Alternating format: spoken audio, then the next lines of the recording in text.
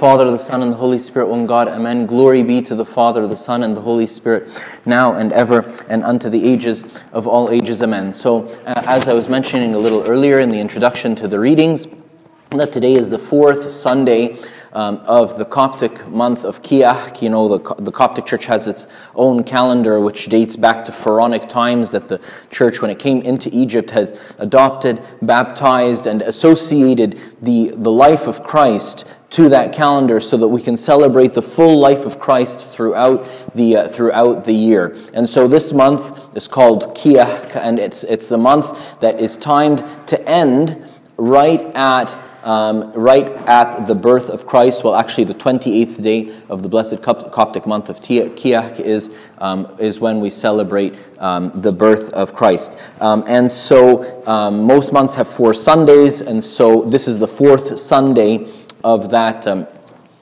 Coptic month. And the readings for the 4th Sunday of that Coptic month, the readings for today are about the birth of John the Baptist, which is right before the birth of the Lord Jesus Christ, right? And the Church is trying to tell us that God, Almighty God, the Holy Trinity, the Creator of heaven and earth, has deemed it right, has deemed it correct, has deemed it fitting that He should become a human.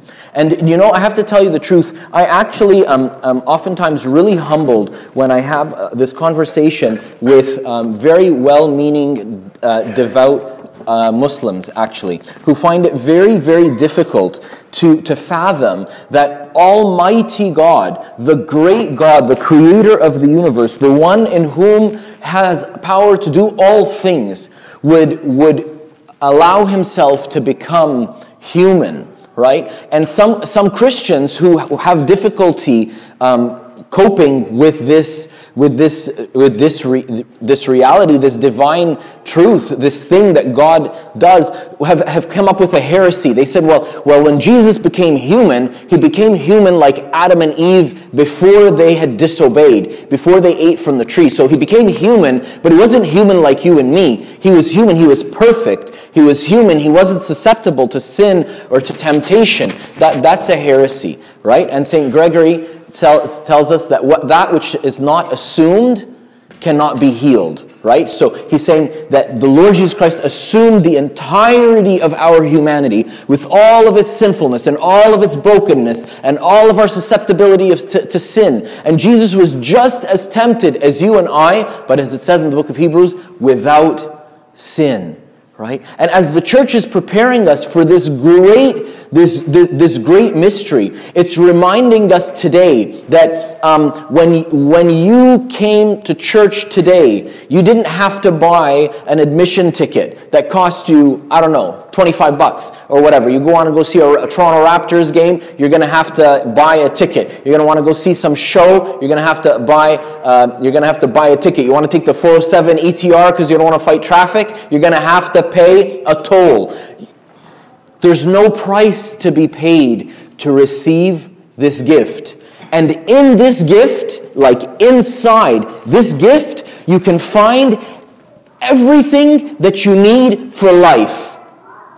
And the sad truth, which sometimes we don't really say because we like to just talk about the nice things, is that outside of this truth, there is no life. There's nothing.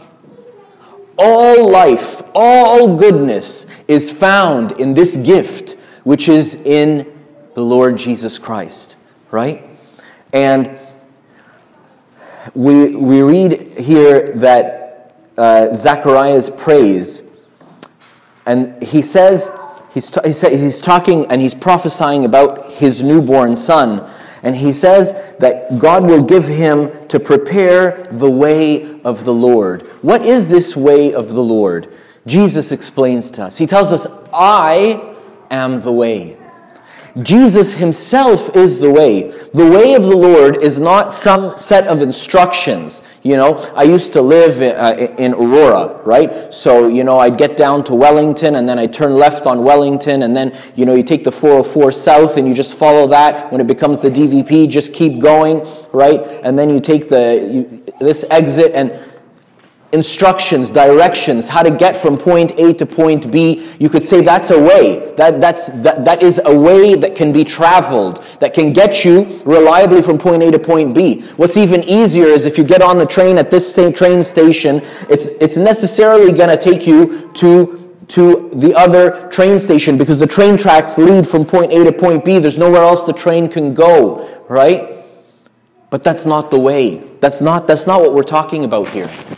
What we're talking about here is not a set of instructions that you can do. And if you do them, then you will go. You will arrive from point A to point B. When in my past life as a scientist, in every journal article that I'd read or that I'd write, I'd have to describe the methods. And you'd have to describe them. I mean, you have a very short space to describe the methods, but you'd have to describe them with enough clarity that if someone wanted to do the experiment themselves to validate your results, they would be able to do it. So there are instructions given, and if you follow them, independent of the author, just on your own, you take the instructions and you follow them, you should be able to reproduce the results. I was completely off topic, but I was terrified. I was just reading the news the other day, right? And there's a couple of scientists who have been auditing literature, scientific literature, and they started they've been doing this for like 30 years, but I guess it's just getting, very like public knowledge now. And they find hundreds of articles that are completely fraudulent. That don't make, as a previous science, I'm horrified, because I know how much effort and time we go into trying to create good science, or trying to discover good science, right? And so next time you hear that science knows something, you can ask yourself a question, and you're hearing that from a previous scientist. Anyhow, the short of the long is, all of the way that we're talking about, the recipe we're talking, it's not a recipe that is independent of the author. The recipe is the author. The book is the author. The directions are the driver. The Lord Jesus Christ is the way. When he's saying, prepare the way of the Lord, he's telling John the Baptist, prepare people not to receive a set of do's and don'ts. You do this, you'll be righteous. You don't do this, you won't be. Prepare them to receive the Lord Jesus Christ. Last night we got into a conversation about fasting prior to communion and how many hours and this and that. Is it midnight, 9 hours, 3 hours, 6 hours? They do this in the Syriac church, they do this in the Catholic church, right? Okay, fine, whatever, right? The point is, you're going to receive the Lord Jesus Christ at the communion table today. Are you ready? Are you ready to receive Him? Zacharias is speaking to his newborn baby, who arguably couldn't understand anything he was saying at the time, saying to him, prepare the way of the Lord, prepare people to receive the way with a capital W. He is the way. And in Him is found joy and peace, and in Him is found everything, right? St. Paul says in a moment of exuberant praise, he says, for from Him and through Him and for Him are all things, and to Him be glory forever. Amen. And like we saw in the first reading in Romans 9, St. Paul is saying that there's nothing that you can do. There's nothing that you can do to be worthy to receive Him. But it's just by God's choosing. It's just by God's design. In theology we call this God's economy. That God found that the most sensible thing according to God's senses was for Him, the Creator of heaven and earth, the Almighty, to become human. Just like you and me. Next time I'm beating myself up for eating more seconds than I should, or staying up later than I should, or not waking up on time, or this or that, and I fall in temptation, I should remind myself that you see how susceptible I am to temptation. You see how easily I fall in temptation. Jesus made Himself like that. He wasn't like Superman in the Olympics, with like superpowers, and he's running the 100-meter dash, the 100-meter sprint against the other runners from all the other countries, and he has superpowers, and he just flies from the start line to the end. Is that fair? That's not fair. He was human, just like you and me. And then we can glory in our temptation. I can see how easily I fall, and I can take that moment as a moment of praise and say, glorious are you, O God. I have never fathomed anyone as humble as you. And even my temptation, even my sin can be a source of praise to praise God. I'm not saying we should sin more to praise God more, but I'm sure your mind didn't go there, but just in case, right? He is the way. And in the first reading, in Romans 9 is a really tough reading. Because in Romans 9, he says, God chooses what he chooses, right? And he chooses because he chooses, and the thing that he chooses is chosen, and what he doesn't choose is not chosen. I know what I'm saying sounds obvious, because I use the same word over and over again on purpose, to tell you that this is an obvious concept. Look, Christianity is really simple. It actually makes perfect sense. If we wouldn't get so confused by the other stuff around it, right? And he gives the example of Jacob and Esau, and he gives the example of Moses and Pharaoh, right? And he says, God chose Pharaoh to be glorified over him. Like God raised up Pharaoh as the superpower of the world so that God could prove that God is bigger than Pharaoh. We're very simple-minded as human beings. Most things are easiest for us to understand by dualism. Dualism is that something is what it is not. White is white because it's not black. I didn't actually tell you what white is. I just told you what it's not, right? So for us people to understand how big God is, God made Pharaoh so big that Pharaoh, the teaching of Pharaonic culture and religion at the time was that Pharaoh is an incarnate God. That's why Christianity went rampant in Egypt, because they had a concept of Trinity, they had a concept of incarnation, they had all these concepts. But Pharaoh to them was untouchable. Like Pharaoh to them was God. And this was the whole world. The whole world wouldn't come near Pharaoh. And God overcame him. So God says, I raised up Pharaoh that I may be glorified over him. You'd be like, oh gee, that makes God sound like a bully, right? Like he just raised up Pharaoh so that he could. But you see, it's not like that. See, Pharaoh had two options when Moses came to him. He had one option, which is the one he chose, to tell Moses to take a hike, and his God to take a hike, right? And his other option was to worship God as the true God and say, I am not God. He is God. Pharaoh had an option to point the whole world who was looking to him as the superpower to God, but he didn't. Just like you and me, we have two options: to be in the way or not to be in the way.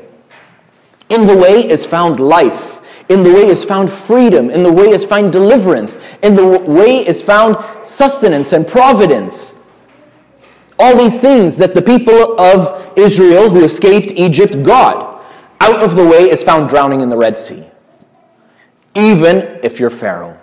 In the book of Proverbs it says, let him who says he is strong watch out, lest he fall. The common vernacular of that, the colloquialism is, the higher you raise yourself up, the further you fall, right? Doesn't say that exactly like that in the Bible, but not exactly those words, but exactly that meaning, right? If I think I'm all high and tough, like Pharaoh in this example, watch out. God has chosen a way, and he's made it very clear, okay? He's made it very clear, and that way is called the Lord Jesus Christ. In him is found life, and you don't got to do anything to be in the way. You don't have to be tall or short or rich or poor or gay or straight. You don't have to do anything to be in the way. All you need to do is choose to be there. All I need to do, and choosing to be there, of course, comes with other things, just like anything else, right? But it all begins with that. It all begins It all begins with that. What is necessary is for me to choose to be in the way. This way, in it is found all these things. In it is found what we heard in the Catholic epistle. To you has been given an anointing which teaches you all things. In it is found what was in the Catholic readings a couple of weeks ago. St. Peter telling us, for he has given us all things that pertain to life and godliness. What St. Paul says in Ephesians chapter 1. He has blessed us with every blessing in the spiritual places. I oftentimes pray for one blessing. St. Paul is telling me, God has given you in giving you the Holy Spirit, has given you every blessing. As in choosing to be in the way, how do I cash in on these gifts, Father John? How do I get all of this stuff you're talking about? Jesus is very, very, very clear, and in the second reading we had today, the Catholic epistle, it is also very clear. It starts with a sentence that says, therefore, let that abide in you which you heard from the beginning. Let that anointing that you have abide in you. Let one of us pray during the liturgy today, Lord, Holy Spirit, come. You know, this is the first transcribed prayer of the church from the first century. 3 words, come, Holy Spirit. Let each one of us pray repeatedly through the liturgy today, come, Holy Spirit. Jesus describes the Holy Spirit to Nicodemus like a wind. He says, you don't know where it comes from and you don't know where it goes and you can't grasp it, but you certainly feel its power.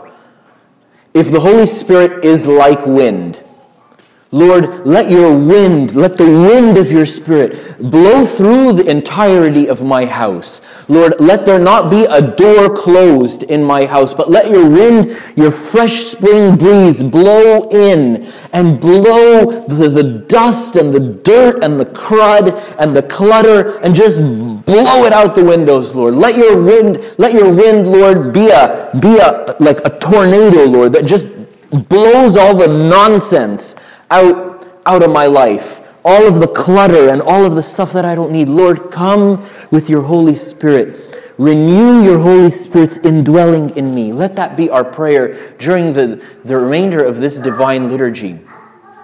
And he says something. He says that if his Spirit abides in us, we will abide in the Father and in the Son. What is he talking about? Jesus in John 15, and this is what I'm going to finish with. Jesus in John 15 says, if you abide in me and my words abide in you, you will ask whatever you want of the Father and he will do it for you. Again, later he says, if my words abide in you, keep my commandments. So this is the way it works. You don't need anything. You don't need to be a good person. You don't need to be righteous. You don't need to have confessed last night. You don't need anything. Just be you. Okay, don't try to be the person next to you or the person in front of you, the person behind you, or one of the people portrayed in the icons, or, Pope Kyrillos or this person. Just be you. And abide in his Spirit, which means be asking constantly for the indwelling of his Spirit and sensitive to the movement of his Spirit in your life. What is God's Spirit going to do? I'm going to come say something and say, maybe you shouldn't say that.